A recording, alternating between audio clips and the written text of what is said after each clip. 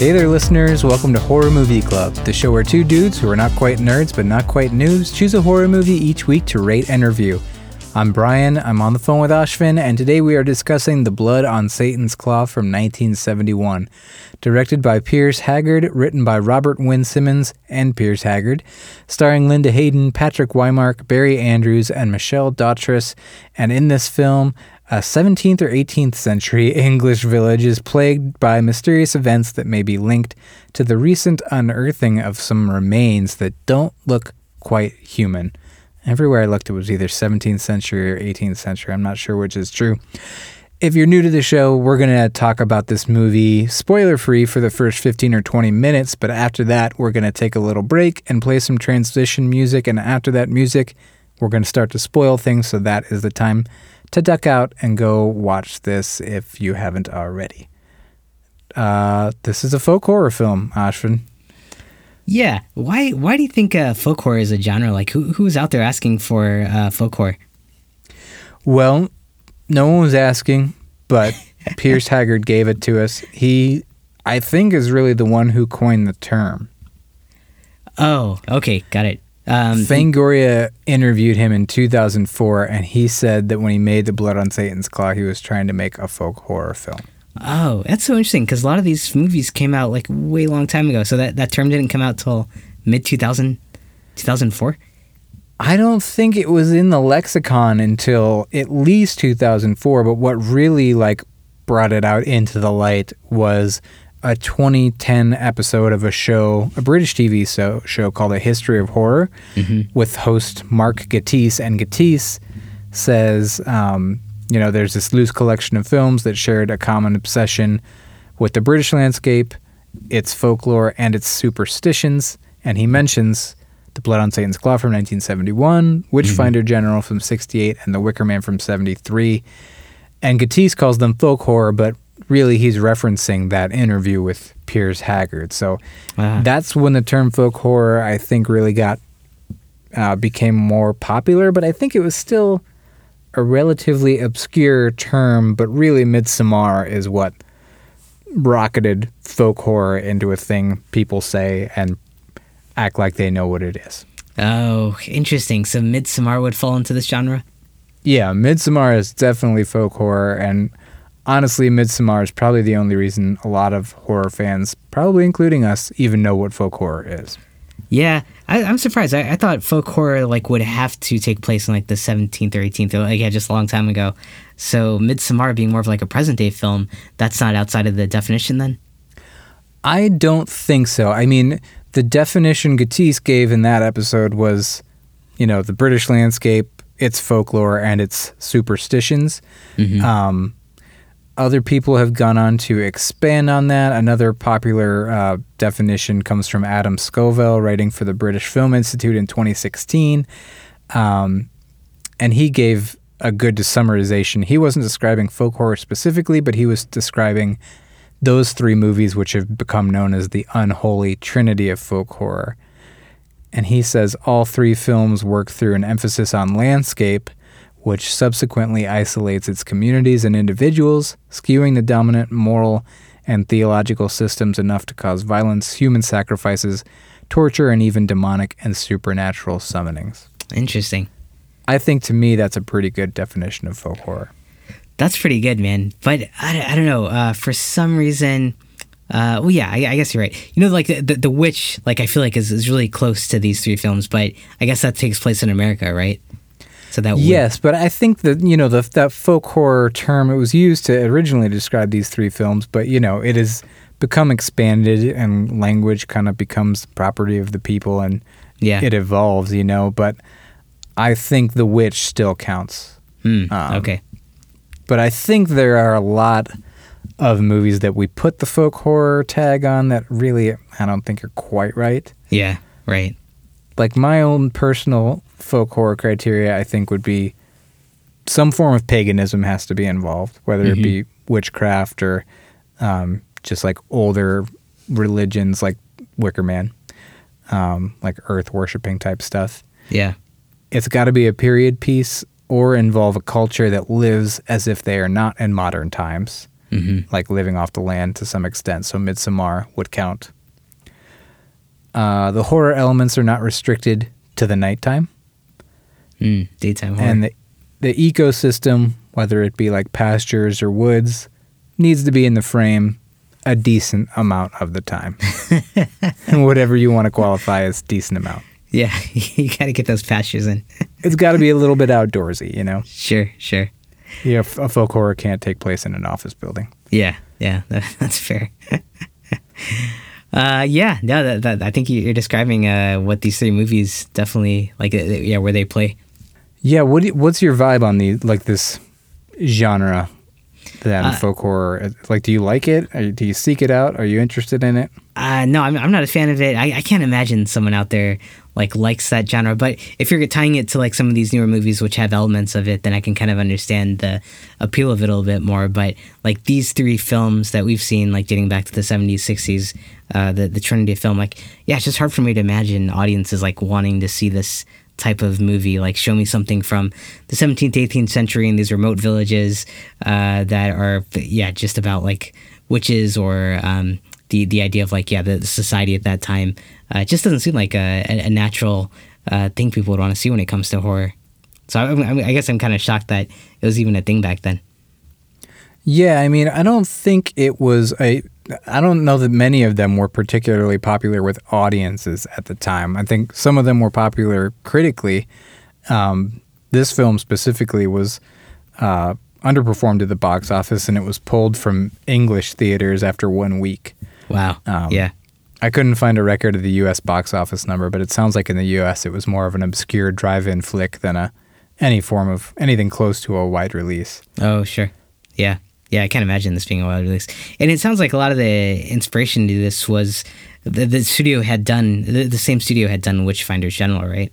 Correct, yeah. And was that like a big hit? It wasn't a big hit, but I think it was a bit of a critical darling. Oh, okay. From what I remember, it wasn't a big hit, but I can't remember. We have done an episode on Witchfinder General, and we talked about Wicker Man, but that wasn't an official episode. Yeah. Are you into like these films? Yes and no, man. I thought The Wicker Man was great. Yeah. I wasn't into Witchfinder General. I love The Witch. I'm not a fan of Midsommar, so I'm hit or miss with these.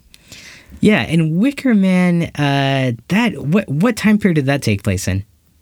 That took place in like the time of the movie. That took place theoretically in whenever it was shot, 1970, like 60s, 70s, something, right? Yeah. Or whatever when it was filmed. Right. So, but that falls in with my criteria of a culture that lives as if they're not in modern times. He goes to Summer Isle, and people there don't live like they do in the rest of society. You ever see The Village by M. Night Shyamalan? Oh man, I still have never seen The Village. Oh, okay. Because I feel like the what you're describing, people living like in a different time, The Village kind of challenges that a little bit. But yeah, we should watch that at some point. Yeah, maybe that could be a folk horror. Yeah. I'm curious to hear your thoughts on that. But it's interesting that you're talking about whether or not audiences are into that or not, because in that History of Horror TV show with Mark Gatiss, he talks about these three films kind of being the final fling of British horror and like the death rattle of British horror to an extent. Yeah. It was basically the end. Like Hammer horror was British, and Hammer horror cycle was really declining at this time frame. Like it was petering out. They weren't making as high quality or as popular films, and they completely shut down in 1979. Okay. They'd resurrect themselves in 2007, and they've made a few notable films lately, like Let Me In, The Woman in Black, and The Lodge. But anyway, the reason I'm talking about Hammer horror is because this was, Mark Gatiss says, like really the end of British horror cinema. Okay. As far as anybody knows that. I mean, not anymore, but yeah, they were really going through a great period there with Hammer horror from the 50s through 70s, and this was the end. Yeah, that's believable. I kind of struggle putting Wicker Man with which I feel like Witchfinder General and this film are like definitely really similar. You can tie the same time period, all the pastures you're talking about, some like thematically. Wicker Man just, I don't know if it's because it's a more modern day setting, but it feels a lot different than these two. I think this one actually feels more like Wicker Man than Witchfinder General. Oh, okay. But yeah, it's interesting. From like a story perspective? Yeah, I think from story perspective, like having to do with, I don't know, man. Maybe you're right. We might get into spoilers if we talk about it too much now. Yeah. Well, I guess Wicker Man, like you have like your one main character, and he's kind of like a detective that's going through, and like coming across crazy things. With Witchfinder and this one, I don't know. Like it seems like a lot higher, maybe person count characters. Yes. Yeah, there are far more characters, but the Witchfinder General is more like a specific human villain, and Wicker Man and the Blood on Satan's Claw are more about what's happening to a community. Oh, sure. Yeah. Makes sense. Yeah, at the time this was released, it had middling reviews from critics, but it's got a 73 right now on Rotten Tomatoes. Wow. Yeah. That's great. And a 58 from users. Mm-hmm. And it's kind of built like a cult following over the years. It has, yeah. And I mean, ever since it was kind of lumped in with Witchfinder General and The Wicker Man, like that's probably the best thing that could have happened to this movie, Yeah. It's now, these are the unholy trinity of folk horror, and people watch it to be a completist and because it has historical significance now. Sure. Yep. And the script was initially an anthology film with 3 separate stories about a single village. One of the stories has some kids unearthing something strange. One of the stories is about a woman's abusive aunt who locks her in the attic, and one is about a man who cuts off his own hand, which he thinks is possessed by a demon. And those were all smushed together. Piers Haggard worked with Robert Wynne Simmons to weave it all into one cohesive narrative. Yeah, when I read that, I was like, oh, that makes so much sense. It makes a lot of sense. Doesn't it? and I feel like individually, those 3 stories, they're kind of cool. I would have been interested to see this as an anthology film. Right, I'm not sure same. if it could have been a stronger story. I think or so, a stronger too. film. Yeah, I agree. Because you can still see the remnants. They didn't really weave it together seamlessly. There are characters that just kind of drop off, and when you read that, you're like, oh, this is why. Yeah. I know, that explains so much. Yeah. I'm really curious why they thought they needed to do a full film. I don't know. Maybe anthologies weren't popular back then or something. I'm surprised. I think they were, and I think there was a British film studio called Amicus that had some success with anthologies. I think that's maybe why he was working on that. I think it was at the bidding of it might have been at the bidding of the production company. I can't remember. Okay, interesting. Yeah, I feel like today, if you had a movie or if you had an idea for an anthology, you had like 3 stories that were like kind of compelling, and they wanted you to make like one movie on wouldn't your approach be like pick the strongest story and build that one out versus let's tie it all together into one story? I think you'd almost have to. Like, yeah, it's strange. I don't remember coming across many origin stories for movies that were like that. An anthology turned into a complete film. Yeah. That seems like a recipe for... I guess it can make sense if it's all taking place within the same setting, but yeah, even so. Yeah. That's a bit much. Right. Speaking of Hammer horror, Christopher Lee was considered for the role of the judge in this movie, but his fee was too high. And Peter Cushing was also considered, but he turned it down as his wife was very ill. And she actually, unfortunately, died the year this film was released. Tragic. Yeah. And then Linda Hayden, who played Angel, starred with Christopher Lee in Taste the Blood of Dracula from 1970. That was a Hammer horror film. Okay. Interesting. And the guy who did end up taking the judge's role, I think this was his last movie too, right? He might have was died. it? Okay, I didn't see that. I think he died shortly afterwards. Oh, bummer. Patrick Wymark? Yeah. Gotcha. Right. Yeah, I didn't dig too far into people's filmographies here, but Piers Haggard hadn't really made any other films I was familiar with, and it seems like the other actors weren't really... Maybe they're bigger in British cinema, but I wasn't too familiar with their work. Did you find yourself doing any math in this film? Doing any math? Yeah. Like the ages of people? Yeah. In what ways? To find out. Like, is it okay to be seeing this person naked? Yeah, exactly. So Yeah, you did it, right?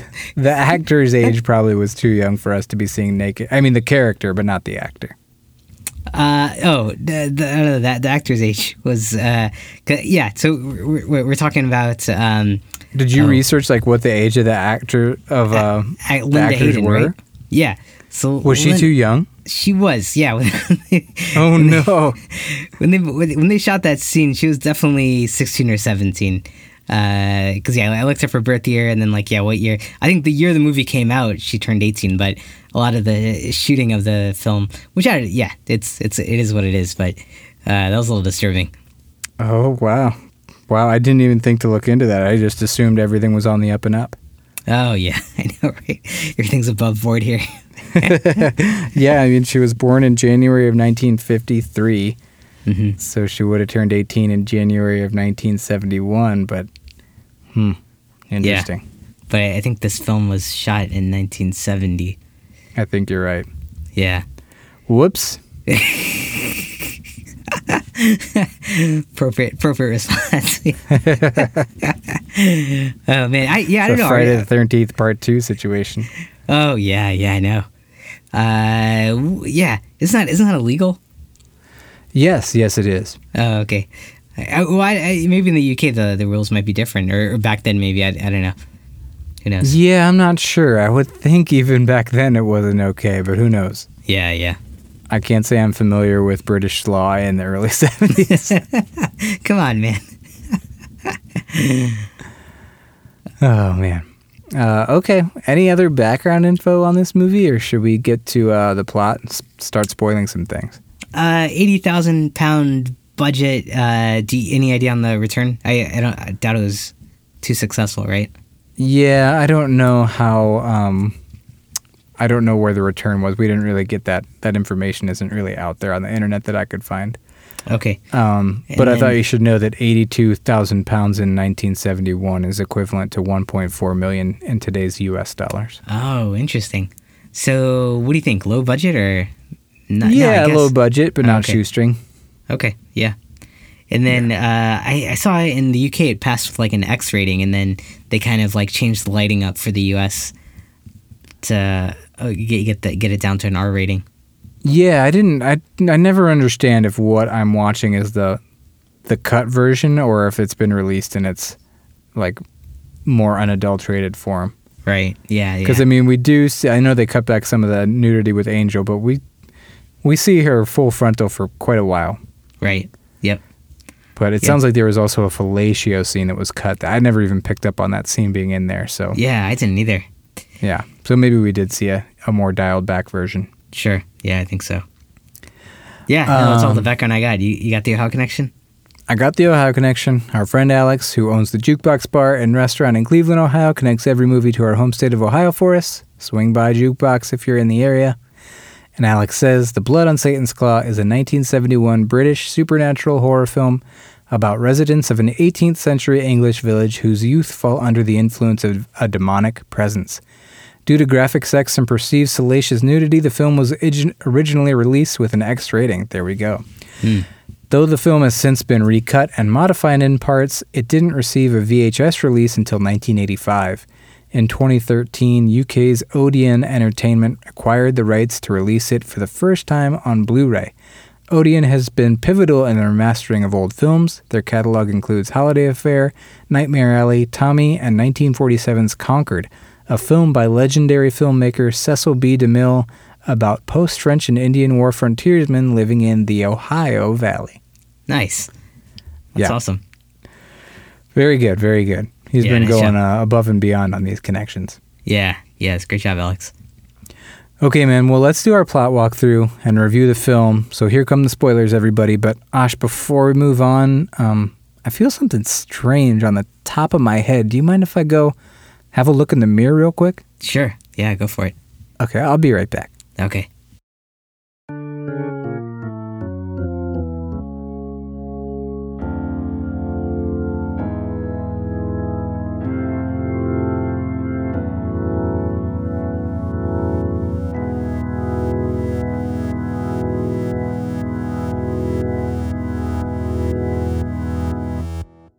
Okay, man, I'm back, and I've got Hey. great news. Oh, what happened? So after nearly a decade of being a bald man, I'm growing new hair on my head, man. This is so exciting. That's awesome, man. how Yeah. any idea what caused it or how you did it? I don't know, man. I think... Oh, shoot, you know what, dude? You don't think it's the devil's skin, do you? It's like one way to find out. You have a knife? I mean, hair doesn't just grow back. Yeah, exactly. Yeah, I gotta cut this off, don't I? Shit. I would keep it, man. It's probably worth it. Yeah, right. Yeah, might as well. Continue living as a bald man or give myself over to Satan himself. Yeah. Small price to pay. All right. Well, this movie opens with a plowboy named Ralph who was working in the fields in 17th to 18th century England. When turning the soil, he unearths a unique-looking skeleton with an eyeball in it, and he runs to go tell this to the local judge, but the judge doesn't believe him. Ralph, however, really believes he's truly uncovered something inhuman and important. We've also got a parallel story where this young man named Peter arrives home to introduce his fiancée to his aunt, and the aunt really treats her like shit because apparently this young woman is pregnant and they're not married yet. This is all happening within the same tiny village. Wait, she was pregnant? I think it was alluded to that she was pregnant. Oh, okay. They put the future niece-in-law in this old room in the attic. They kind of stick her with a raw deal, a crappy room in the house. And she sees something in there that disturbs her. We, as the viewer, are not privy to what she sees. But she starts going berserk, and the aunt and uncle literally board her up in the room with hammer and nails. And she's eventually hauled off to the nut house while her fiancé, Peter, stands by, kind of upset, but not quite as upset as one would expect. And as she's taken away, she gives him a look that's actually kind of creepy, and it's the first moment where this starts to feel like a horror movie. And Peter notices here that she's got claws for fingers. Man, I loved that scene of her, like, walking out, claws on the fingers, the way the strings are going, the looks that she's giving. I thought that was great. What did you think? I think so, too. And I think you brought up a real strength of this movie. The score really serves the film. It's a good score, really accentuates the horror. It makes the movie a little bit better than it would be without it. Right, yeah. I mean, theoretically, every score should do that, but it's a strong suit. It is. What do you think of the movie so far as a whole? I'm buying into it. Like I thought the sequencing so far is cool. Like you have this ominous discovery. You have someone like freaking out by something that you haven't been able to see yet. But the way like she's like was set up was cool. So yeah, I was into it so far. What about you? Cool. Yeah, I'm pretty into it too. I feel like sometimes this, I don't know if it's just my imagination. I probably got to watch more movies to see if this makes sense. But the movies from like maybe late 50s to early 70s, especially in British horror, it feels like very rigid and kind of, I don't know, like tempted to call it like, what's the word I'm looking for? Like, are you talking about like the dialogue, like in terms of like how they talk to each other? Yeah, and just like how they stand, how they act. It feels like a period in time between like acting styles. Like Sure. We're not quite at naturalistic acting yet, but people aren't quite acting like they're on stage either. Like it's kind of like this awkward moment in time where film is between like its more theatrical roots and like realism. Oh, sure. Right. Yeah, I know what you mean. Yeah, so it's just kind of it's a distinct feel of every movie from this time period to me. At least like Hammer horror type stuff in British film. And you felt that in this one so far as well? I did, yeah. Yeah. Okay. You get used to it, but it's not necessarily characters on a set, like where it's like a stage play, but it's not necessarily as free-flowing and natural as a modern film. Sure. Yeah, I definitely hear you. I can't tell. I guess I struggle with this one because I can't tell if that's a more of a result of like the time period this movie is supposed to be taking in, and them trying to like play like people in the 17th century, or if to your point, maybe it's like people in the 60s, 70s, and this is like how they acted. Right. Yeah. Maybe a little bit of both. Yeah. But after the fiancé is taken away and Peter is mourning her being hauled out of there. He's in the room she stayed in, and he notices a floorboard popping up by itself. He reaches down to see what's going on when something grabs him and tries to pull him down, and it is soon revealed that it is a beastly paw that's got a hold of him. He eventually gets away and retreats to the bed. I felt like this was maybe a little silly. It looked like a sloth hand. Oh, yeah. Well, I mean, the light, it was so hard to see. Like, I feel like the lighting was pretty dark. You can, and maybe the editing or whatever, like, you couldn't see it really well, could you? I felt like you could. Interesting. Oh, like the black claw, like you felt like you could see that? Yeah, oh yeah, like a big paw. Yeah. Okay. Things get a little bit less silly, though, because he awakes from his sleeping in this bed to discover that the claw is pulling at his shirt and trying to strangle him. And he manages to get a pair of scissors from the nightstand and stab the paw repeatedly. But it's soon revealed that the paw, whatever, was his own hand, and he has now cut his own hand off. So kind of a disturbing moment here. And I'm going to try to weave a biblical thread throughout this film, and I'm going to take this as my first point. Mm-hmm.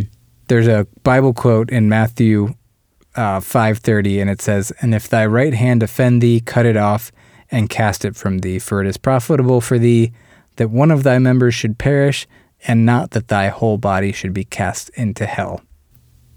So you can save yourself by getting rid of your right hand? Yeah, basically like if your right hand sins, cut it off. That seems like it's targeted towards masturbation or something, doesn't it? Yeah, I mean, that could weave into the theme as well. We'll keep talking about things like okay. Meanwhile, we've got some strange things going on at the village school. A teenage girl named Angel has discovered a strange claw in the fields that she's secretly passing around at school before being reprimanded by their teacher, the Reverend. Hey, was and that eventually claw... as the days... Oh, go ahead. Was that claw different from what that dude Ralph at the beginning found? I think it was maybe from the same corpse, but I'm not sure. Okay. Got it. Eventually, as the days go on, the Reverend notices that less and less of the children are showing up for school. And it's clear something's going on in the town. And the local judge, who seems skeptical at first, says he must go away, but he'll be back, and he borrows a book about witchcraft and instructs the people of the village that even while people die, you must be patient. Only then can the whole evil be extinguished. You must let it grow. What did you make of that? I don't know why he said that. I couldn't tell if he was like, I kind of like thought he was maybe in on something, or like he was, somehow affiliated with like the demonic thing that was going to be taking over. Like he knew what was going to happen, and or it was like a parallel to like the plague, and sometimes like you just all have to die and just stay here and don't like go around infecting other towns or something. So I was kind of confused. But what do you think? Oh man, you could even tie that to like anti-vaxxers these days, right? Yeah, I definitely got a sense of like, wow, this kind of like mimics a lot of the dialogue we have today around like, especially like when like people are starting to get ill in this one, like that one woman who got scratched and then she was in bed and like the doctor's there, and they're trying to like figure out what it is. Like, yeah, it kind of reminded me of like what's going on today. Right. Yeah, he's that's a interesting line. That you must let it grow. Only then can it be extinguished. Yeah. Right. Interesting. Exactly. Okay, so the judge is an anti-vaxxer. We know that. Yeah, we've established that. Yeah. What did you think was going on here? I didn't really know why he said that. His whole character just seemed off to me, and I kind of reasoned after I learned about the origin of the script that maybe he was just a way for these separate stories to have a common thread. He was like the glue that held it all together, so he was kind of like a shoehorned character that didn't necessarily have a whole lot of logic to him. That makes a lot of sense, yeah. Because he's like the one like a consistent piece. But yeah, I didn't like him though. Did you like him? No, I didn't think he was a good character or necessarily a very good actor either. Yeah, and you can't tell at this point, like, is he a good guy or a bad guy, right? Like, is he like one of those judges, like from Witchfinder General, like, is he a guy in power who's going to abuse his power, or is he like some kind of trustworthy person? Which, did you have a clear sense on that at this point? I didn't, and then he goes away, so he's kind of out of the mix, and you're not really sure. Yeah, Yeah, exactly. But while he's gone, we continue to see how the rest of the village is affected by the strange things going on. There's a boy in the village named Mark who is asked by two random girls at the window of his house to come and play. And they play a blindfold game with a bunch of other kids at some old ruins. But we see Angel, that girl who found the claw, lurking in the background, and she presumably strangles him. We get like the almost strangle shot before the camera cuts to something else. I thought it was really cool how they showed Angel in the background. Well, like yeah, he's, it was like, kind of creepy. She was just like kind of buried back there for you to find. Yeah, that was neat. That was cool. And his mom later finds him dead in this woodshed after some cackling kid tells her that he's there. So it's starting to become clear that all the children in town are in on some weird shit. Mm-hmm. To add to some possible religious themes here, Mark, before he's lured away by two girls, he's given an apple by his mom shortly before they lure him into their like den of sin and kill him. And I didn't know if this could be a parallel for Adam's fall from grace in the Garden of Eden when Eve offers him the apple. Wow. I might be reaching for that one, but no, that sounds that explains it. That's pretty good. Angel pays the Reverend, their teacher, a visit, and she takes her clothes off and tries to seduce him. This is the woman who Ashwin said was probably 17 at the time they shot this. Mm-hmm. And she tells him of that boy that just died. Little Mark had the devil in him, so we cut it out. That's another support for my connection to that Matthew verse about cutting off thy right hand. After Mark's funeral, Angel then frames the Reverend and says that he told her to take off her dress or he'd do the same thing to her that he did to Mark. So some dudes from the town tie up the Reverend and take him away.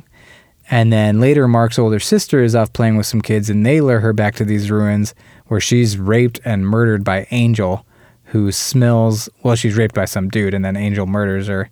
And Angel smells and licks her blood after stabbing her repeatedly.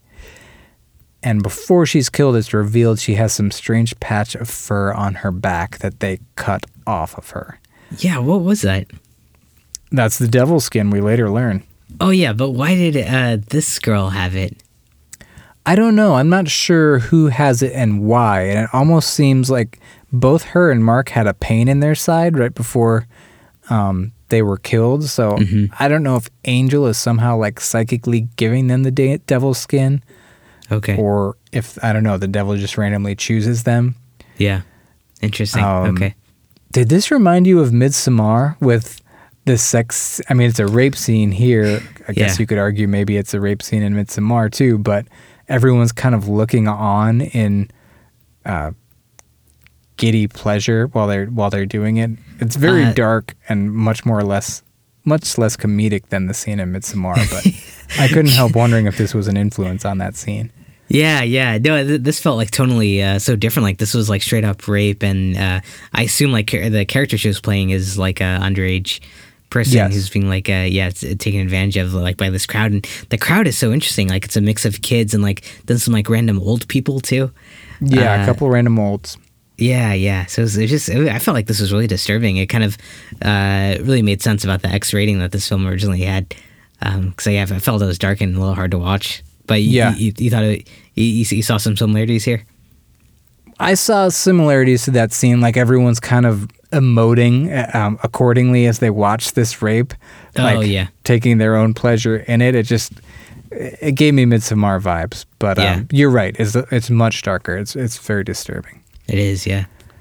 Our plowboy Ralph from the beginning of the film then comes across this girl's dead body, and he brings it to the dudes that have the Reverend all tied up, and he's like, hey, it's not the Reverend doing these murders, but it's actually this girl, Angel. So Peter, our nephew dude from the beginning that got his hand cut off, goes to London to tell the judge about all this horrible shit happening. And the judge says, I'm ready to return, but rest assured I shall use undreamed of measures. Meanwhile, some random dudes catch one of the girls. Her name is Margaret. She's one of the girls in this cult. And they throw her into the lake to see if she floats or sinks. And Ralph catches them doing it and then takes Margaret to a doctor. This whole scene was apparently put in at the urge of the studio because they wanted more similarities to Witchfinder General. Oh. like saving a girl who's been accused of as a witch. Yeah, or just the whole accusal of a witch and floating and drowning and stuff like that. Okay. So Ralph saves her and brings her to a doctor, and they find a patch of fur on her leg, and the doctor cuts it off. She regains consciousness and flees and returns to the cult and to Angel. And Angel, once she sees that she's had the fur cut away, leaves her for the dogs who are hunting her to find, because Margaret is now useless to Angel at this time. And I think it's around this point of the movie you start to learn that the kids are trying to get a body for the devil, or like bring the devil back in an earthly form by cutting off these patches of the devil's skin off of people and offering it to the devil to rebuild his body. Yeah, interesting. And so then Margaret is captured, and she reveals to the townspeople that Angel and the cult are performing a ceremony tonight at the ruins of the old church. At some point, we also learn that Ralph, the plowboy, now has the devil's skin on his leg. And he, at some point, ends up in the clutches of the cult, and he's in the middle of this ceremony that they're about to perform on him. He's trying to cut the skin off his leg on his own as the judge, who's assembled this mob, infiltrates the ceremony and kills Angel. And we now see the demon, this like weird werewolf Wendigo-looking thing, or the devil. They kill Angel, the judge kills the demon, and Ralph is cured and no longer has the devil's skin on his leg, and the movie ends.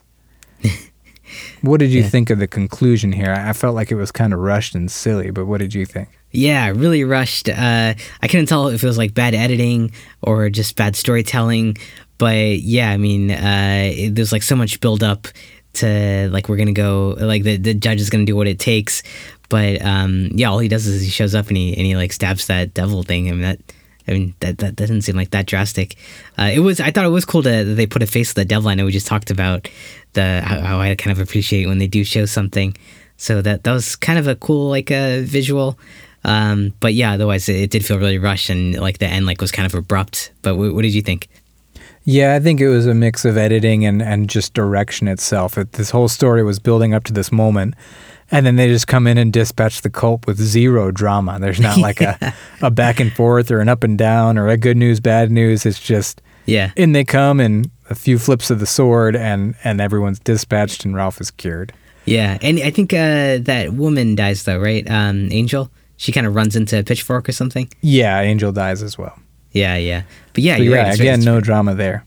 No drama, yeah, very anticlimactic. It happens so fast. And the judge, just as the hero and the one who dispatches everybody, is just kind of lame because, again, he's just such a random character. You don't know what to make of him. He's gone half the movie, and then he just comes back and, swings the sword, and the movie's over. I know. I read an alternate ending here where he comes and he murders the whole town, which I thought that would have been really cool. I would have liked to have seen that, yeah. And I think that makes sense probably with the line he utters that I can't remember what he says. Let it grow or whatever. I'm going to do whatever it takes. Yeah. Rest assured I shall use undreamed of measures. That was probably a line when the original ending was still in place of him killing the entire town. Yeah, probably. On that biblical theme, I noticed the two characters that try to rid themselves of the devil's skin or succeed in doing it, Ralph, who tries to cut it off himself, and Peter, who does cut his own hand off. They are two of the youth in the town that actually survive. Oh, yeah, so right. So that may be a moral lesson. Like you cut the hand off and you save the rest of your body, as Mark said in his verse. Yeah, good point. Or Matthew, rather. Matthew, yeah. Yeah, no, I think you're right. I mean, that makes a lot of sense that they would have tied it back to some of those biblical quotes. And you were talking about masturbation. I think, like, puberty could be a theme here. Oh. Like, strange hair growing on all these teens. Strange hair growing. The sinfulness of the hair. Mm-hmm.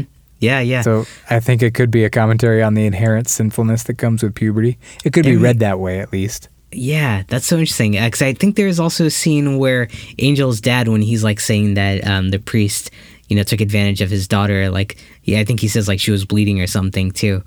So yeah, you might be right. It might be talking about like going through that phase. Yeah, more puberty themes. Yeah. Piers Haggard says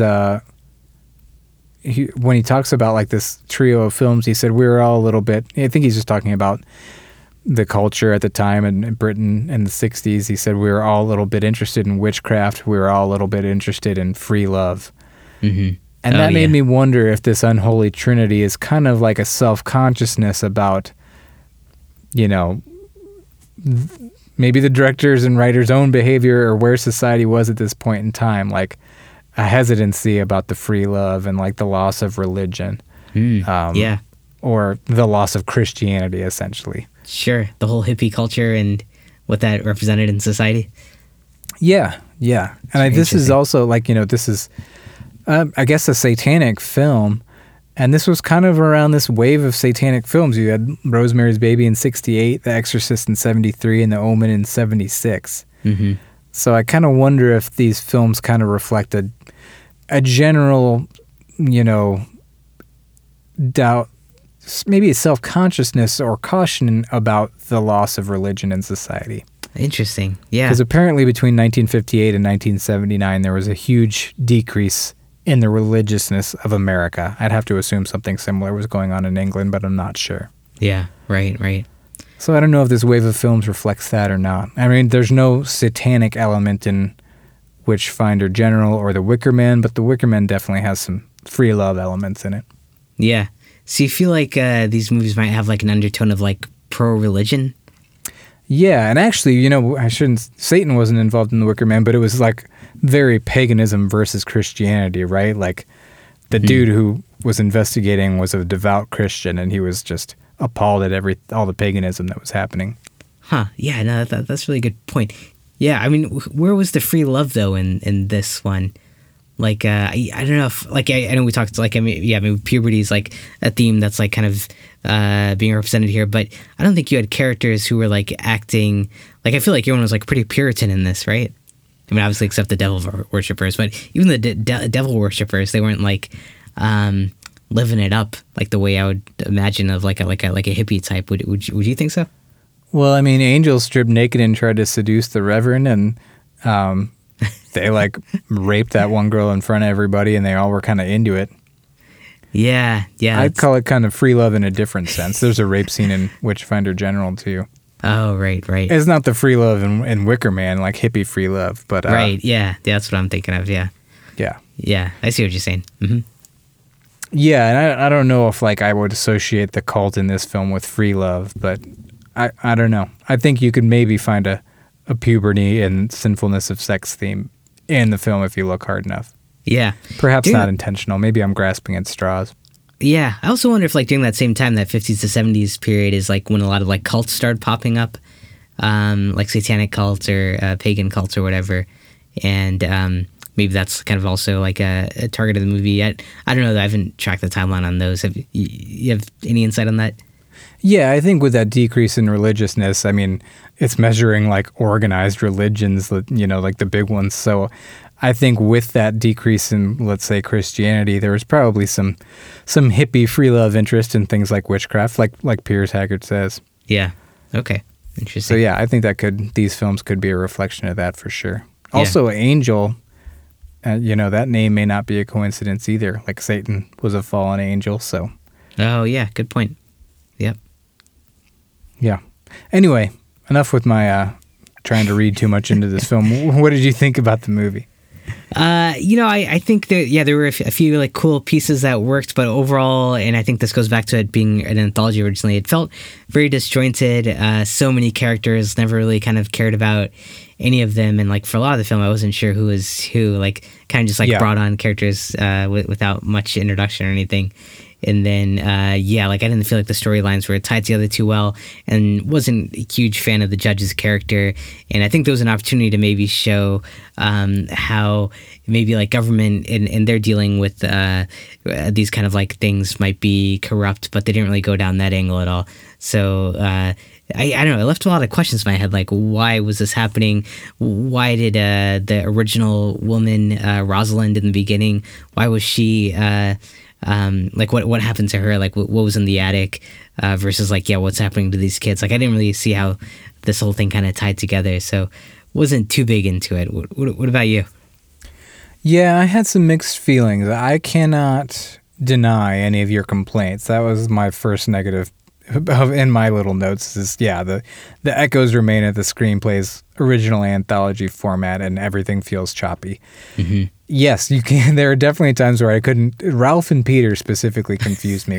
Like, I had to look at their hands to be okay. He's got two hands, so that's Ralph. Yeah. The characters who seem important at the outset of the movie just fall off entirely. Like Peter's fiance and his aunt, they're just gone from the film. The aunt just goes missing, and that story's over.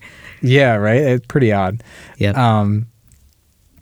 Also, just the acting wasn't the strongest, and neither was the direction given to the actors, I would have to think, because there's Mark's mom specifically. Then he dies, then his older sister dies. So both of this woman's kids have been killed. Yeah, right. And I feel like she sheds not a tear. She is the happiest mother of yeah, two dead children. She's just going on with her life. It's just a glaring error in direction. Yeah, adopting a demon worshiper, basically. Yeah, because that's where they take Margaret to heal up after they try to drown Margaret. But, there's no drama there of oh, she's my child now. They really could have played up the fact that this woman's undergone a terrible loss, but it was just doop-de-doop-de-doop. Yeah, exactly. Even Ralph, he was so in love with, I think, her daughter, and I don't feel like he really, you don't really see that emotion go through him when he finds out that she's dead. Right, he just finds her dead and almost robotically just takes her to the people who've got the Reverend tied up. Hey, it's not the Reverend. Yes, the love of my life is dead. Yeah. I don't know that any of the acting is particularly good, except maybe who plays Angel, Linda Hayden. I thought she was pretty good. She was good, yeah. Yeah, I liked her. I think she was given the most character as well. Yeah. As a leader of that. I would have loved to see more of her. I do think I eventually became fairly interested in the plot and what was going on with these kids in the woods. Mm-hmm. I just think it's kind of a creepy and interesting premise. And then it led me to realize that teenagers in general are just terrifying. Yeah. There's nothing scarier than a group of young adults hanging out in the woods, killing people. That is a really scary concept. But I just feel like they left a lot of questions, though, with it. How did these kids become involved with this? Who was controlling who got the hair and who didn't get the hair? Why was that woman dancing naked for 10 minutes? You don't feel like they had a lot of loose ends there? I do. Wait, who was dancing naked? Oh, when Ralph for some reason shows up in the middle of that last scene where they're all dancing around the fire or whatever. Oh, right, part of the ceremony. Yeah, then there's just a woman randomly dancing naked in front of him while he's supposed to cut his leg off or something. There's your free love, bro. Oh, wow, that was all free love. You're right. Yeah. Shit. I think part of the reason teenagers too are so scary is their brains are still underdeveloped, but their bodies are strong and capable of doing whatever they want or so desire, and it's just a little terrifying. That's a scary combination. Yeah. So I feel like if you're in a rural village in agrarian times and all the teenagers decide they're in a coven and want to bring the devil back, there's not much you can do about it. Yeah. That on its own is like such a great concept for a film. I haven't seen Children of the Corn, but is that kind of where that one goes? A similar, I think, God, it's been like 25 years since I saw that at least, but they're younger kids from my memory. Oh, okay. Dude, speaking of this, there have been just a crazy amount of carjackings in Minneapolis lately. Mm-hmm. And there was recently an article in the paper that said this is basically just like teenagers doing it to get an adrenaline rush, like daring each other to do it and stuff. Yeah, that sounds right. Which is like a total example of just teenagers being scary. Like, yeah, their brains are doing stupid shit, but they're fully grown and scary. Yeah, I know, man. That's how I feel every time I go on TikTok. It's like, whoa, this is what's coming after us. It's a scary thought. There's a scene in 30 Rock where Liz Lemon's walking down the street and sees like a bunch of teens approaching in a group, and she just goes, "Youths," and hides. I know. I mean, in Chicago, there were like groups of teenagers like that would like cause like random mobs downtown, just like for fun. Like, I don't know. It's a really scary thought. And you're right. It's like that combination of where their head is, and then like those fully formed bodies. Yeah. I feel like we shouldn't say teens have fully formed bodies in a movie where a 17-year-old is. That's true. Yeah. Too soon. Well, yeah, fully formed body. The score, though, I think we can both agree that was a strength, right? Yeah. Score was great, used very effectively. Really kind of fit the vibes of the film, the timing of it. Really well done. Yeah, that was done by a guy named Mark Wilkinson. Yeah, great job. I think that rape scene specifically, I could have seen that being bungled in this movie where some things were just a little like choppy and weird, but I think the score helped to make that moment really land and be that disturbing moment that it was supposed to be. Right. Yeah, it really gave the movie the atmosphere that it needed. And then, the conclusion was my other biggest beef. Everything was resolved by a character who was gone half the movie, and it just, wasn't executed well. Yeah, I agree. I was expecting such a bigger like kind of showdown there. And even like his weapon, like it's like wrapped in a blanket, and it's just like a trident or something. What was that? He threw a trident. Yeah. I can't remember now. Did he just like have a pitchfork or something? Something, but it was like wrapped in a blanket for some reason, and then he took it off and he like goes into the crowd. Oh, what did you think of the demon? Did you like the demon? Oh, it was fine. I didn't really like it. Yeah. I thought it looked a little silly, but I didn't hate it. Sure. For 1971, I'm not going to complain about it. Yeah, I thought for the time it was kind of a decent, like kind of cool looking thing. Yeah. Well, I don't have a rating scale. I forgot to make one up, but let's say 0 to 5 fully formed teenage bodies. What do you give this movie? That may be scary or sexy, depending on. Yeah, I know. That's good. I think for me, I think I'd only give it 2 fully formed teenage bodies. Maybe I should change this scale. No, I think that's a good one. Pretty appropriate here. Okay. But it just felt disjointed and kind of a letdown at the end. I agree with you. Like the acting, dialogue, and not all that great. And it would have been cool to take one of these stories and like hash it out a bit more and have a full story behind it. But I think the way they did it didn't work out too well. What about you? I feel pretty much the same way as you, but I give it a 3 out of 5 because I think some of the creepy moments and the score and just the eeriness of what's going on in the village, I was intrigued enough that I enjoyed it. And like that moment you mentioned where Angel's just kind of lurking in the background as he plays that blindfold game. That was almost like an Easter egg. She's so hard to see. Stuff like that. It was intriguing to me. It was enough to keep me interested. But the film had a lot of random, I wouldn't call them mistakes, just like incoherent things happening. It was definitely weakened by its original form as an anthology, and the acting was bad too. So not the best movie as a whole, but I was interested enough, so I'll throw a 3 on there. It was definitely better than I thought it would be. And you're right, some of those subtle horror moves I really like, and I really appreciated that about older movies. Like they take their time; it's not like so condensed, and they have they kind of have these neat little nuances going on in the back. Yeah, right. There's a lot of space. Yeah. I mean, I like folk horror for that reason.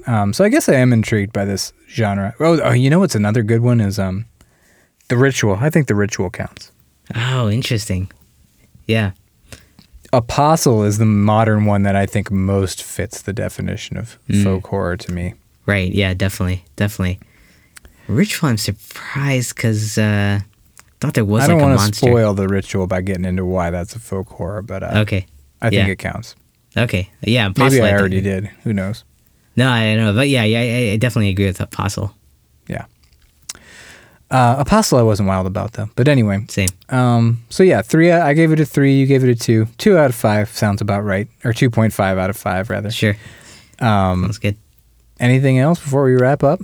No, that's all I got. All right. Well, everybody, that has been our episode on The Blood on Satan's Claw. If you enjoyed it, please give us a 5-star rating on Apple Podcasts. We greatly appreciate it. I forgot to mention, we achieved our goal of 200 reviews on Apple Podcasts long ago and blew that 2021 goal. Blew right by that. So thank you so much to everyone who has rated us on Apple Podcasts, and apparently that's something you can do on Spotify now too. I've noticed you guys are doing that too, so thank you very much. If you want to connect with us, go to horrormovieclub.com. You'll find a contact form there. You'll also find a social links drop down that takes you to our Facebook and Twitter, where we announce what movie we'll discuss next week. There's also a link for our Discord server where you can come on and join the discussion that we're having with a bunch of other movie fans and podcast listeners. There's always a good conversation going on there every day. There's been a bunch of watch parties recently, so come on in there and watch some movies with people. Let's see, our logo is done by Amy May Pop Art. You can go to Etsy.com and search Amy May Pop Art. Find a lot of horror art there. You can even find a coaster set that has our logo on it. Let's see, we've got Patreon content if you're interested in that. There's a big Patreon button on horrormovieclub.com, a bunch of bonus episodes out there. Let's see, what else? I think that's about it. You can email us at podcast@horrormovieclub.com if you want to. And until next time, if you start growing hair in new places and puberty is long behind you, I'm sorry to tell you that you're going to have to cut the devil out. Even if you've fantasized about this moment for years, you've got to say goodbye to that new, beautiful, youthful-looking head of hair. Do you really have to? I mean, like, what's the worst that's going to happen to you?